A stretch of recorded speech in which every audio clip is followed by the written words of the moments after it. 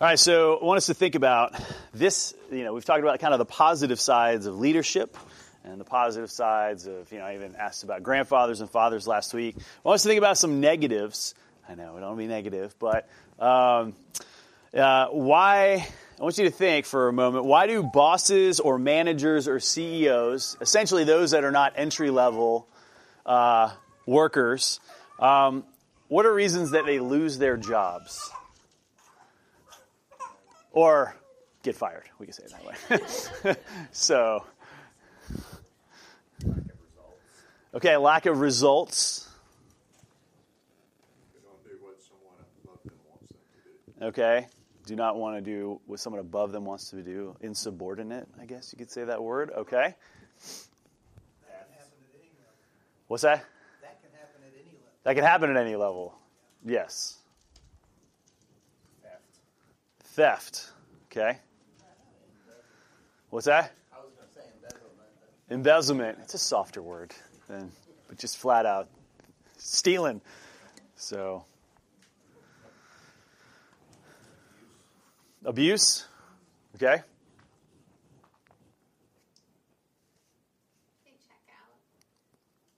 They check out. What's that? Resignation. Quiet quitting. Oh.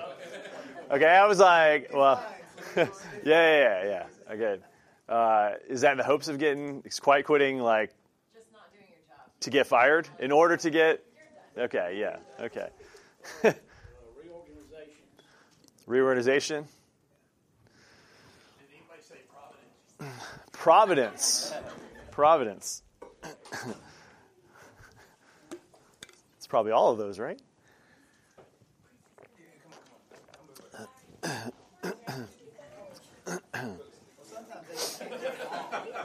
What's that?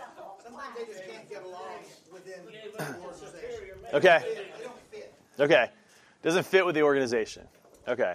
Yeah, and there's lots of things that you could probably think about, when it comes to those that what was the straw that, caused them to be asked to leave their place of employment. And so various reasons. So we want to kind of think when we're talking about the church, and Paul starts talking about the idea of not only just leaders, but those that do the service within the church. What are some ways to avoid that aspect? Because essentially, the church doesn't operate in the sense where people are hired and fired. But there are these ideas of, again, organizational structure within the church, and that's what we're going to continue looking at 1 Timothy 3. And so last week we looked at, some kind of positives of what Paul was saying that the church should look for.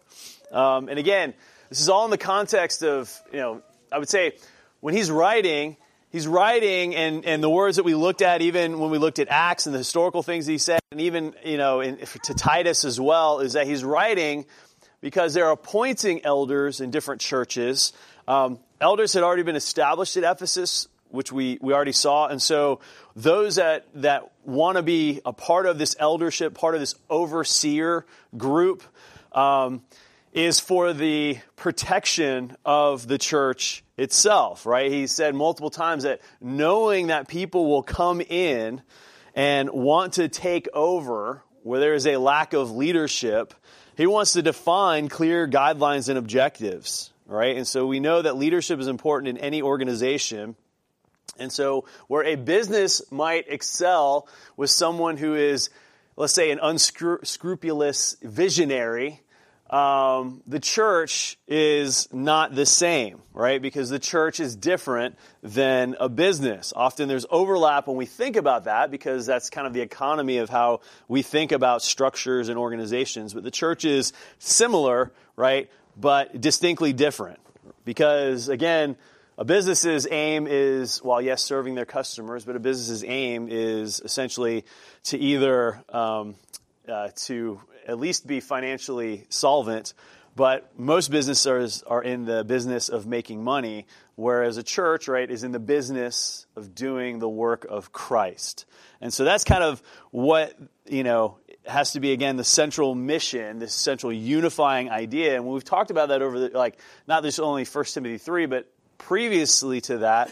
What is each believer's focus is to be kind of humble and submissive to Christ, but then humble and submissive to one another. But there are definitely needs that need to be taken care of within the church as people come together. And so how are we able to do that effectively under the headship of Christ? And so without defining what those things are, then people will just step into leadership. We'll say, I'll do that. I think I've mentioned, not that it's probably a bad thing to describe, but when we were in San Diego, the pastor stepped down at the church. And there was several of us there was no elder board. It was kind of that CEO model of a church where he had kind of let's call it just a leadership group. And so several were paid pastors and several were volunteer pastors. And so I was one of those volunteer pastors. I was in charge of doing dramas and videos and things like that. Ha ha ha. We can talk about that another time. So I was one of those seeker people that got you engaged, And so I was a volunteer, person on that leadership. Well, the pastor stepped down. And it was kind of this weird thing where he was like, I'm stepping away, and you guys do whatever you want with the church. And so it kind of let this well, what do we do? And so there was actually one of the paid associate pastors was going to step into that role, but the lead pastor who left said, well, I'm going to go get counseling, and in a few months I'll come back and take the church over. And they were like, well, you don't get to just say you're coming in and taking over the church. And he's like, well, this is my church, type of thing. Meaning I had planted this church and all of that. And so all the paid people were like, well, we're quitting. So it all fell down to the three leadership people. And so I think I was, one of them. There was another woman who was, a doctor. So she had a full-time job and I think was in charge of hospitality. And I can't remember the third guy. He did dental sales. So all three of us were stepped in to lead the church, and I was preaching on Sundays how do you do this? And so it was a whole we could spend an hour talking about all the things that we learned from that. But when it comes to if there's no leader, who steps in? And everyone's just kind of I don't know. So there's a wisdom here, right, of setting up kind of what the leadership should be. And there were a lot of people, even in kind of trying to establish the leadership, there were a lot of people that kind of came into this, I'll just say, quote unquote, vacuum that was well, this is how you should run the church. And some people with strong ideas and strong opinions. And so how do you know, right? Things they say are biblical, but how do you know that they aren't just twisting Scripture to their own ends? And again, like I said, I could talk for a while on that because there were several people that were well, this is how things should run based on this Scripture. And we were consulting other pastors, and it was that's not really how Scripture should be interpreted. Again, this is coming from a church where we weren't really grounded in Scripture because of our philosophy. So anyway, that being an aside, kind of is a personal example of what happens. But you see that in a lot of other churches. And so Paul, just knowing, right, this idea of elders has kind of been around in Jewish culture, but elders is important for, these overseers are important. People need to oversee the church because if people aren't overseeing the health of the church and making sure that those that are unscriptural aren't coming into leadership roles, that could be a problem for the church. And so that's where he's gone for the first two verses. I honestly didn't think I would spend this much time on these two verses, but I can't think back other than seminary when I've heard, teaching on this specifically, kind of in this depth. So, and like I said, we could go deeper than that. So that's kind of what has pulled me in a little bit and just kind of thinking through this a little bit more. So verses 1 and 2 of 1 Timothy, Paul says, the saying is trustworthy. If anyone aspires to the office of overseer, he desires a noble task. Therefore, an overseer must be above reproach, the husband of one wife, sober-minded, self-controlled, respectable, hospitable, able to teach.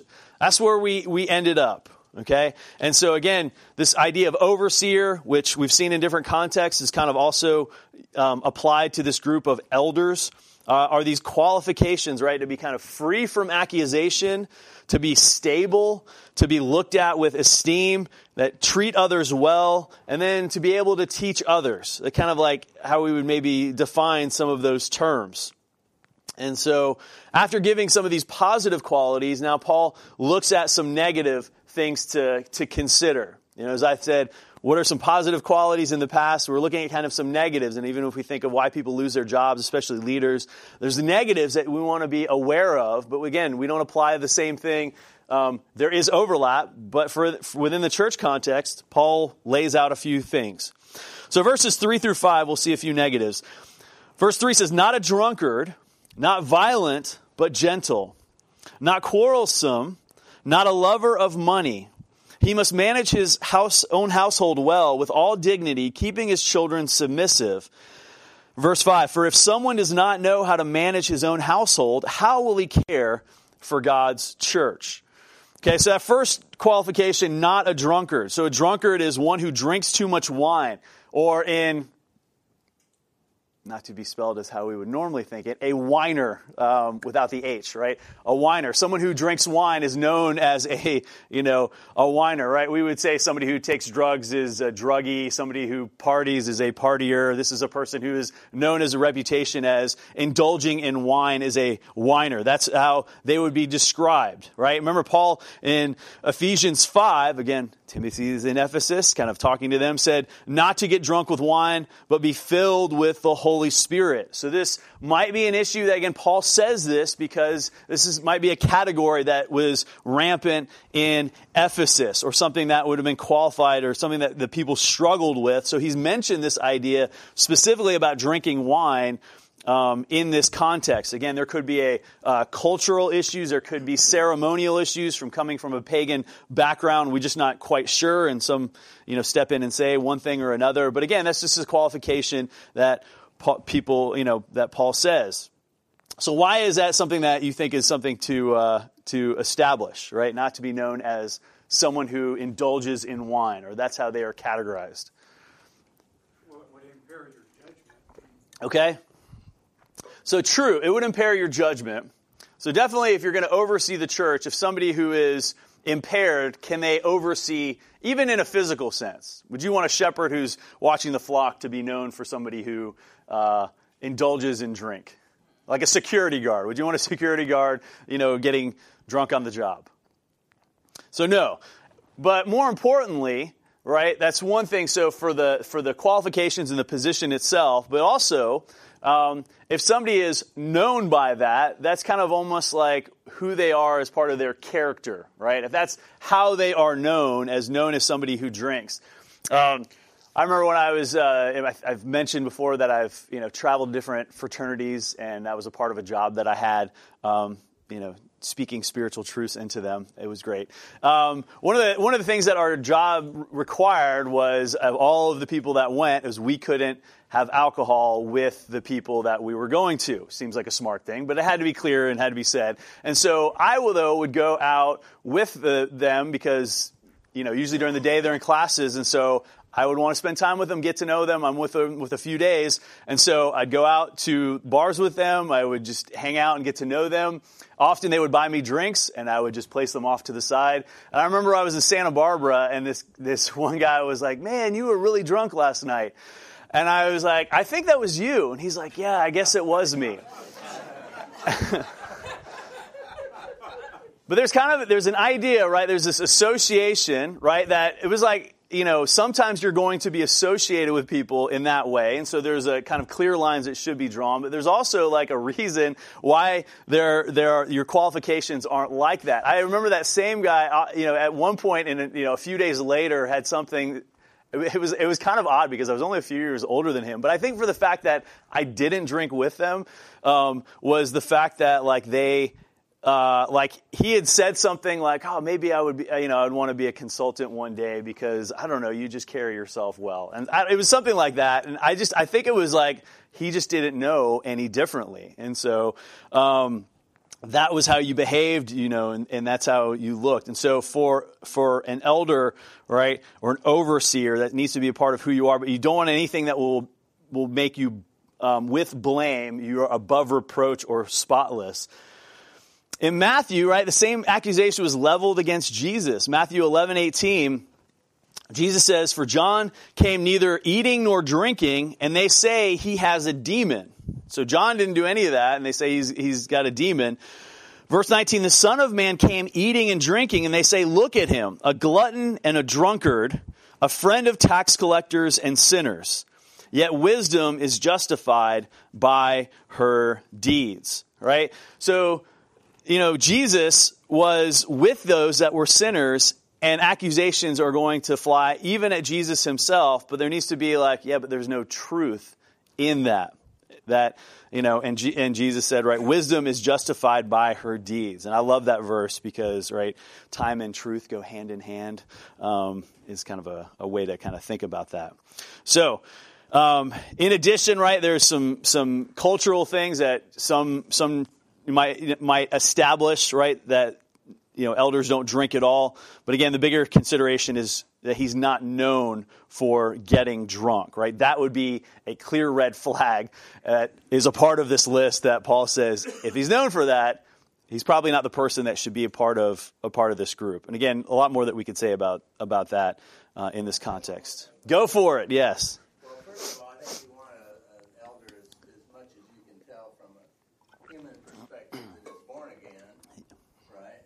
Leading the church. And 1 Corinthians 6, Paul says the drunkard will not inherit the kingdom of God. Yeah.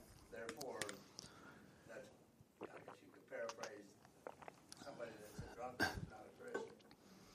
And you want your leaders to be Christians. Yes.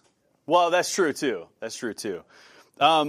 Why it's on this list in that way, is interesting. But I think it's kind of, again, probably more of a cultural thing, right? That even people in the church, right, were drinking, and it was don't get drunk with wine, but be filled with the Holy Spirit. A lot of people say, well, I said wine, I can get drunk on beer or whiskey, or Right. I can smoke weed, so I think don't be intoxicated. Right. Yes. Yeah. So. I always tell guys that say, well, it doesn't say anything about smoking weed. I ask them, well, can you smoke weed without getting high? And, if you can, then you bought bad weed. You maybe can drink wine and not get drunk. Right. Drink enough if you will, but you can't smoke weed without getting high. Yeah. And again, that's like what's again the understanding, looking out, because also, while Timothy, we don't know how long Timothy's there in Ephesus. Again, Paul spent several years in Ephesus, but his missionary journeys, he didn't spend more than a couple weeks and needed to appoint elders. And so I think there's clear things that even like asking around would be things like, well, what's he known for? Even in the short term that you're around them, what are they known for? How do they look? And so these are things that they can kind of like winnow out. Again, like I said, as like a red flag, as like something not. The next one is similar, right? Is it says that to not be violent. And violence in this sense is someone who is a striker, like somebody who hits someone, or also known as a bully. So it seems kind of almost like, that seems obvious why that's not on there. But why do you think Paul puts that within the context? One, it could be right from the outside. Again, if this guy's known for fighting, then probably not a good job to come to the elder meeting with bruises on his face. But there's probably more than that, right? Why would that be something? He gets to it a little bit more in just a second.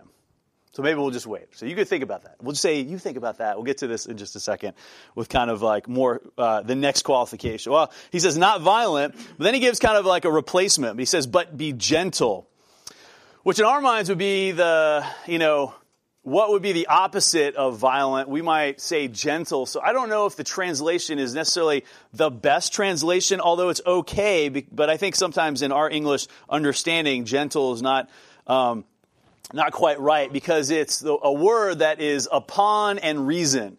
So sometimes it is translated as reasonable, maybe fair-minded, or tolerant. And tolerant might be also kind of a good understanding. But really, this idea about reasonableness is something that then kind of contrasts this idea with being violent. And so several times this word gentle that comes up is either paired with being violent or being unjust. And you do the opposite. You are reasonable, or you are gentle or tolerant. And it's often paired with being good, gentle and good, or gentle, and then another word that is translated as reasonableness, but I think gentle is a little bit more along that. And we'll see in just a little bit at the end in a different chapter that Paul says that an elder is not to do anything from partiality. And so that would be kind of an important one. And we'll unpack this again in just a second. I want to pull these kind of three ideas together. Because then Paul says after that they are not to be quarrelsome. And so someone who is not one who disputes and not quarrelsome also is somebody who kind of works to make peace.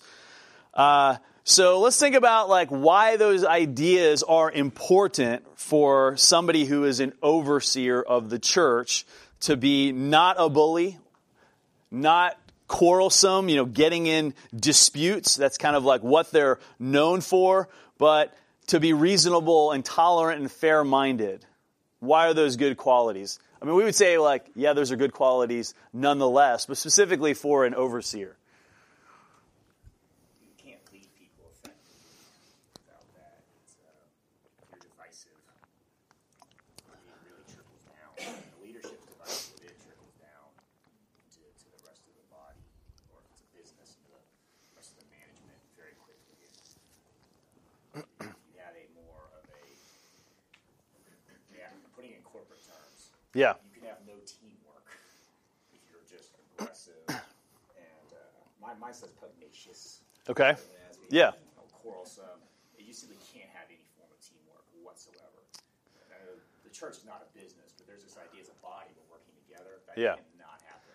If it's there in the leadership, it just trickles right on down through the rest of the body. Yeah, so you got this idea, right, amongst themselves, right? Because what's the goal for the entire church?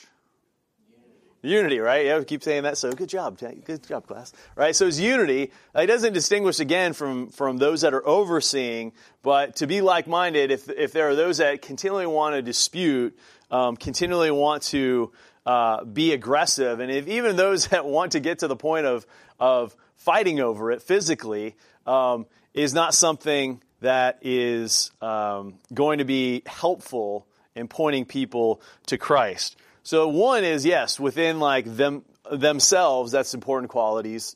But then even beyond that, why are they important qualities? What's that? Because people are frustrated. Because people are frustrating? Yes, exactly. Right? What's again, like that the goal is to kind of oversee the flock, to kind of, make sure the church is not allowing those that are coming in and teaching wrong things. So they must be able to teach. They must be able to dispute.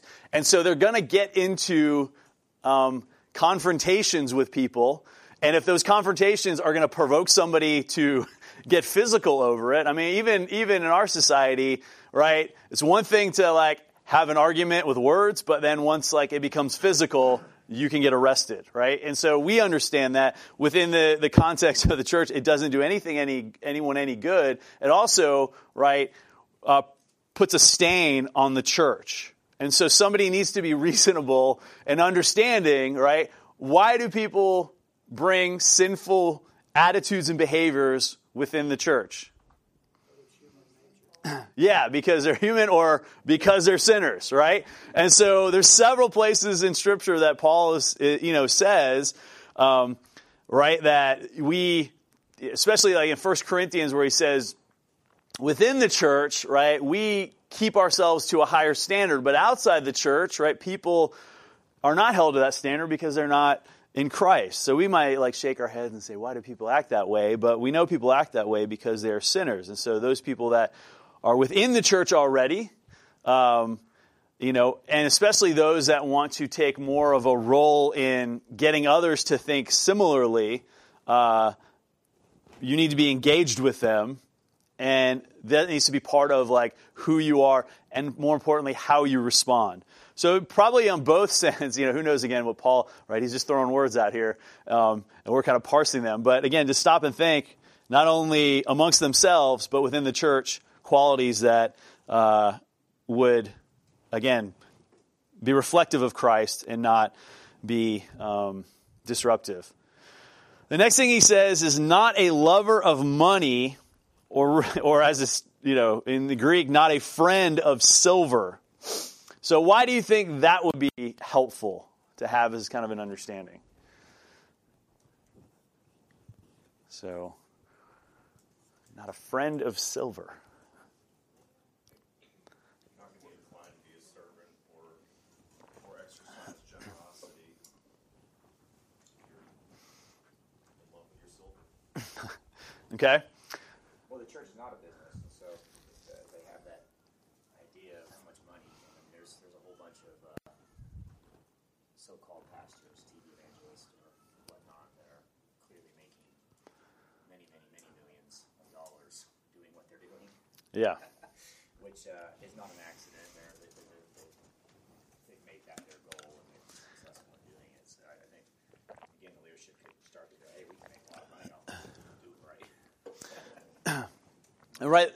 What's that? I was going to say, my home church, when I was in college, was almost destroyed by a pastor who was focused on money. He demanded a certain income when he came, and then he courted new people coming into the church, or courted people to come to the church who were financially solvent.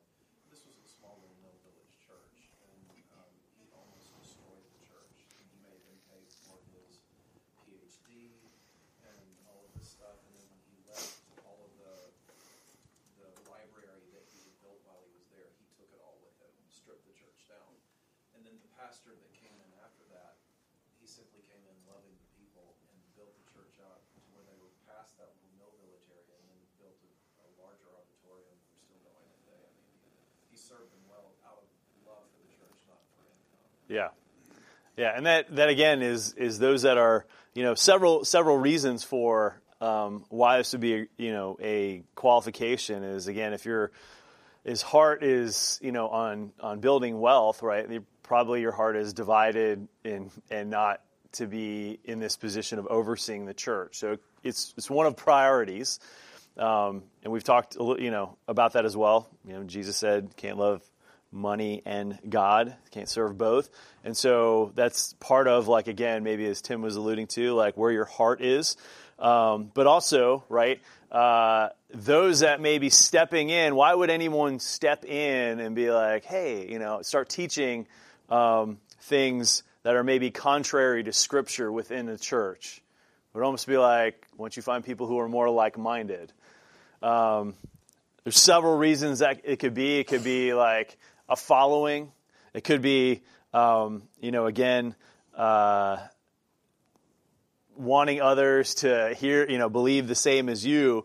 But there is a far greater temptation, right, is that being in a place of prominence yields also a place of influence, and that influence can be, even as Greg was saying, could be exacted over those under your care for your own gains. So something to kind of that Paul says, think about that again as you're kind of looking through and thinking about what are the qualifications for someone who would be this noble task. And then he says they must be able to manage their household well. Okay, and so that's really like that, exactly how it's translated, leading or managing a house itself. And so sometimes a steward is sometimes a translation, and that is again how Titus describes, or Paul describes to Titus, an elder or overseer. And he says, to be able to manage your household well with dignity. So again, above the ordinary, kind of rises somewhat as looked up to. This word with dignity, if it's described as a deity or a god, it's kind of this idea of even worship. And so maybe the extrapolation of that is as a father is to a child, where a father should be revered within the household, then that's applied to how the fathers of the church should be looked at within the household. So this idea of, again, just above commonplace, but even with dignity. So, who's your hero? If you ask a child that, it should, a lot of times they'll say their fathers or their mothers, the people they look up to, because that's closest to them. If that holds true, even to the point where they make it through their adolescence, again, that's kind of the idea of what we see here. And the children should likewise be submissive. And so we've talked about this idea even in Ephesians 5 or 6 specifically, looking at, children, obey your parents in the Lord, for this is right. And so Titus, or Paul says to Titus, they must not be known for debauchery or insubordination. So not only just submissive, but even their character can't be wild or out of control. So the kids will listen and respect their father and do what he says. That's essentially what he is getting at. So why is this the case? I mean, Paul will say it and we'll kind of take it in this direction. But why, again, is those qualities of within the household should be important?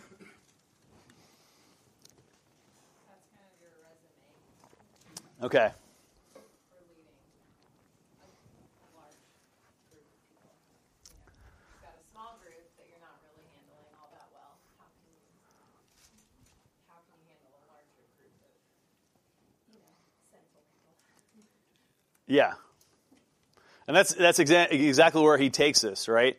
Because that's where he says in verse 5, right, where Paul says, for if someone does not know how to manage his own household, how will he care for God's church?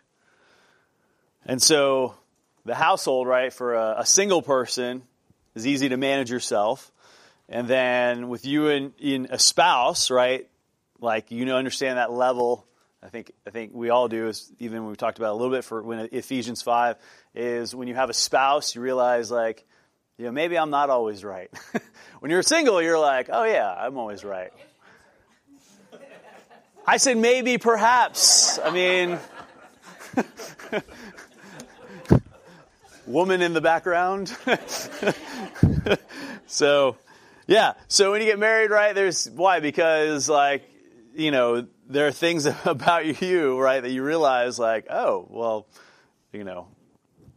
maybe not everybody does it the way I think that we should do it. And when it comes to your household, right, once you have kids, it's like, now I have somebody who's relying on me. And so that even just kind of expands like your character and abilities.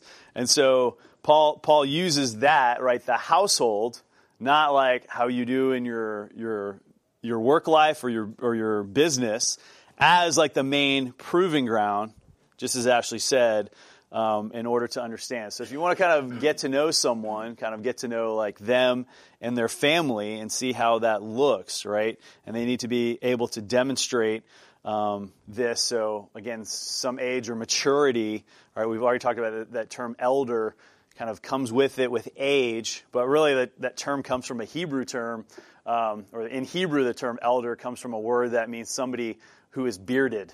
So they at least need to like be able to grow a full beard. So if you can't grow a full beard, but that was, again, if you just think like, culturally, I haven't done an in-depth study like facial hair in Jewish cultures. Did the older men typically have beards? That was again a sign. But that was kind of where they got that from. So, although there was always that guy who was like 16 years old that could grow a full beard. You're like, what is with that? As a 16-year-old, you envied that. So, not you ladies, but anyway, moving on. So that's. So again, as we've kind of paused, right?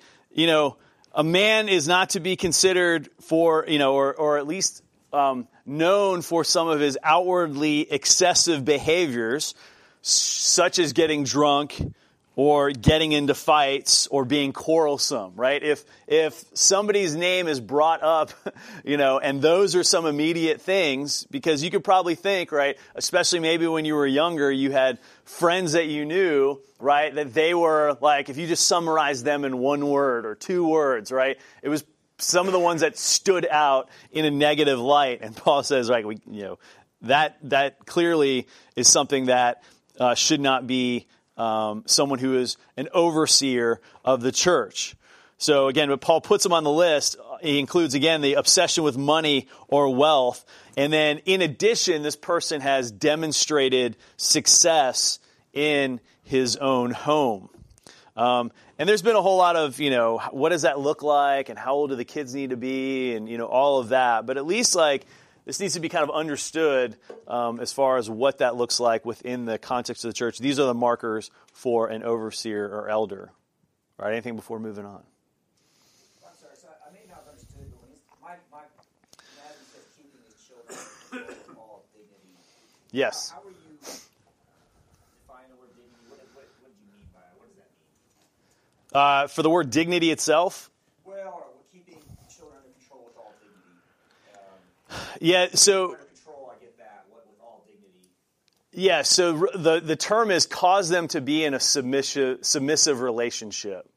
So it would similarly, right, when it's like masters, make sure you treat your slaves, your servants well. I think it's the same idea that, again, if you were to look at this business, right, of how they are treating the master is reflective of how the master also treats them as well. So to be in a submissive relationship, again, the way I said it is that they listen to and respect their father. And even that's again how I would kind of apply those terms in a way that is helpful for us to understand. Leading them in a kind way, that they're submissive and under control, not in a punitive, harsh way. Because it says with all dignity, would that mean you're not, a tyrant? They're not in control because you're tyrannical. Right. Yeah. Not again, in going back to Ephesians 6 is kind of, again, not provoking them to anger, right? Again, that would be kind of what we looked at as understanding and maybe even companion to what Paul is saying. Do you have something to say, Chris? Or no? Are we looking at your glasses? I don't know. So, okay. So, now that we all know that. The command to children is to honor their mother and father. So it's just speaking about honoring them by your behavior. Mm-hmm. It's a responsibility of the child, but yet a parent has to lead and guide them in that way. So really all this just speaks to a man is called to care for the church, that is leading, ministering to those who are struggling with sin. But if he reflects a life that is in some way in bondage to sinful activity, it just breaches hypocrisy, which is the greatest accusation to the leader and to the church itself in the community as a light. So if you can't be able to defend how you're calling people to live by your own life, you're struggling with these areas in your life that bring question to your leadership, then you're not able to lead them. Yeah. What's that? You step down like your kids. Because I've seen throughout different churches and churches and stuff where their kids are just a hot mess. And it's just like you're preaching the gospel. You're reformed, but your children are a hot mess. Yeah. So you step down. And I think that's a great question, because then how do you apply this? And even these and that's kind of almost why I wanted to spend a little bit extra time, because what we know about churches are what we've experienced. And what we experience is just how this is the way that our church did it, and I was there for years. And so you kind of adopt almost, it's hard to see these things without having a lens through which you see them, because this is how you experience things. You experience practices within the church, such as baptism and the Lord's table, how it should be administered, how often it should be administered, all of these things. And even the leadership similarly. So yes, there are churches have structures differently, and we might get into it a little bit next week when we then start talking about kind of what deacons look like and how those kind of come together in that understanding. But should an elder step down, right? That's for the church to decide. But I do think it's something to understand is why would that might be a wise thing, right? If you have not only like how you're able to manage your household, but if a child is rebellious, it almost seems like in a season of life, right, where you're having struggles with your family, is that your family should be a priority at that moment. So whether that means like, what does that look like? An elder stepping down or stepping away? And I think those are great considerations because there are things that, these are qualities about somebody that shouldn't necessarily change, but we'll see that there are qualities that come out later that you realize that might disqualify them from being an elder. So in this case, right, some have it where if it's while they're within the household or living in the house, like how do you apply that in America's standards, right? And some would say, well, when they become adults, then this no longer applies, right? Some elders feel convicted that even my adult children, reflect this verse. And so how a church applies it might be a little differently, but I think a church should be able to defend the reasons that they have, certain practices in place. Just like even when I said, like some churches might say, well, we want all of our elders not to, to abstain from all alcohol, whereas other churches might not have that. I think you need to defend why you're doing that, and is it coming from a place of Scripture? Is it coming from a place of like experience and culture? They do influence, but that shouldn't be primary. So, yes, what do you do with an unruly child? I think that's important to say. I think it's almost wise to say that those that are like, it's hard to oversee the church when you've got an issue. So that's why there's also should be overseers to help with that as well. That your, removal or your time stepping away shouldn't, take away from the oversight of the church. I was in a church where they were selecting a pastor, and the elder, they didn't have elders, they were looking at a man. Many wanted this certain individual who was a well-known man at that time in that circle, I guess. And he had his eldest son was somewhat rebellious, about 16 years old, and many people use that as a reason for not selecting him. He didn't get position. Later on, the son got worse and was put in prison.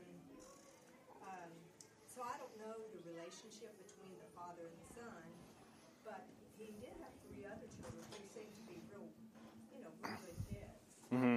But that did stop that church from choosing him. And I don't know, Yeah. that's right or wrong because. And I think those are sometimes where we get to, like, we lose sight, right, of, like, what, I'll say this. I won't say this. So I'll leave it for whatever, because there's a whole lot of, like, weeds we can get into and kind of sticky situations you get into. But I want us to just kind of step back and think, there are a variety of roles within the church when it comes to certain functions within the church. And we'll uncover this a little bit more next week, especially, like I said, when we get to the term deacon, because that has a term that has been applied in culture, our cultural understanding, specifically in the Southern Baptist Church, and what people understanding of that is. And I'll say even with myself, my recent study of it is like, maybe there's something about this term that, has a different, not necessarily a different application, but there's more to it than like just passing over it within a few verses. And so we'll get to that in just a little bit. And so right or wrong, we'll leave that to kind of like put off to the side. We can talk more specifically about that. But hopefully we'll kind of enter into that, a little bit into that ground about how we can be thoughtful about these things. Yeah. In that vein of, say, disciplining a child, do you think that discipline of the child has lessened in contemporary society from when it was, say, you can't think of when I was a child because we were in Oxford then, but Right. It seems to me that it has, that it's less that there was that disciplining the child today. I would imagine that most people would take the child out of the room, maybe to a restroom or something, shake their finger at them, or maybe give them a spanking if that's what they did. They wouldn't do it in public, but they might have done that at the previous time. Yeah. And I don't want to Yeah. take away from where you're going. Well, just real quickly, I mean, on that idea is probably, but if you go back to applying it like at this time, you would just even think like, how were children like what was their relationship to parents? Like they would have been raised by them, taught by them, instructed by them. They didn't send them off to schools, so like children were much more under the care of parents, where much more so, a child could say, I haven't seen my dad in a few days. I mean, unless that person was a soldier or maybe, had those business interests, a merchant. But by and large, so the way that our society is developed is a little bit different in how we apply that. What's that? It takes a village. It does take a village, because we live in villages, right? So, yeah. All right, I know this music says that we're about to end, but I've got a couple more verses that I want to get to. We'll try to pull it together and just kind of have our thoughts around it. We can unpack it a little bit more, because otherwise we're never going to leave. So, verse 6, he must not be a recent convert, or he may become puffed up with conceit and fall into the condemnation of the devil. Moreover, he must be well thought of by outsiders, so that he may not fall into disgrace, into a snare of the devil. Okay, so that recent convert is neophyte. So not new to following Christ. So why do you think somebody who's new to following Christ would be puffed up with conceit? They got it right. They got the answer. They got it right. They got the answer. You put into a position of authority and influence, when you're a new believer, it can kind of elevate you far beyond where you really should be, and it's going to go to the head real quickly if the Lord's not developed. Yeah. It takes time. Yeah, and really you don't have anything us. The idea of puffed up could almost be like you think of air, right? And that would almost be like what's your strength is it's a facade. So instead of like a foundation that's been built over like study, experience, practice, all of those things, somebody who is new might just be relying on intuition and observation. While there are, certainly there are people who could fall into that category that could do well. It's not something that is preferred. And again, we could talk like application to that. How did Paul look at that, especially when he was going to new churches and having to establish elders within only a few months? Again, what was their history and being brought up in, a Jewish understanding? And so he's leaning on some of those things. How do you apply this to those that are to missionaries in places where, a friend of mine who was in Honduras, like, a lot of the people that were going to the church were women. There's only a few men. And so even those men, right, so you didn't have too many to choose from, like what does that look like? So things that you can think about. And he says that those people will fall into the condemnation of the devil, meaning the condemnation that befell the devil, right? Their pride is being a similar fate that Satan, fell, that he elevated himself well, not even too quickly, but he elevated himself to a place that was not for him. And so judgment came upon him. In addition, it says, thought well of outsiders, meaning a good testimony from the outside, meaning a good witness from those that are outside of the church. And so, he doesn't put up a front. And so, eventually he says, otherwise, this person would fall into disgrace or into a snare of the devil. So why would that be important for those outside the church to think well of this person? Because they're going to use you as an example.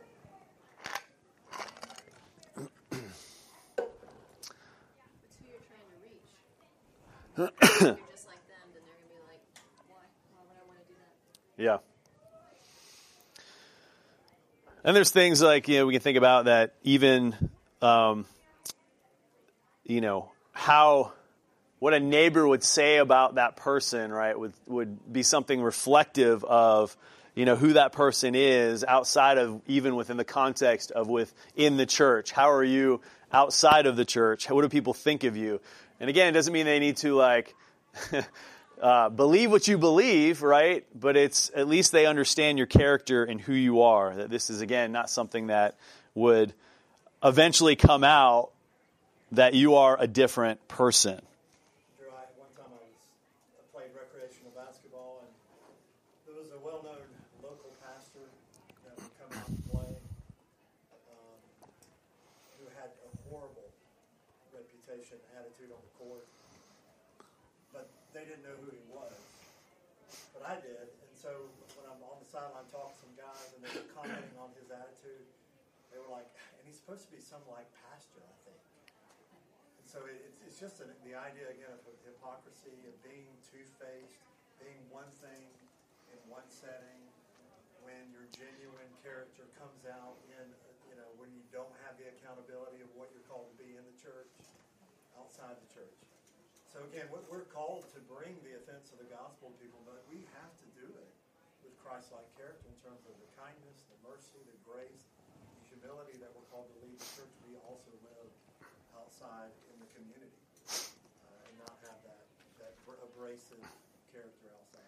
Yeah, and even that higher standard, right? Because it could end up being something that the devil uses as, because what does Satan say? He points to, right, our flaws, or he points to even things that could be perceived as flaws to make accusation, right? That's Satan's term, right? The accuser, that we are not worthy.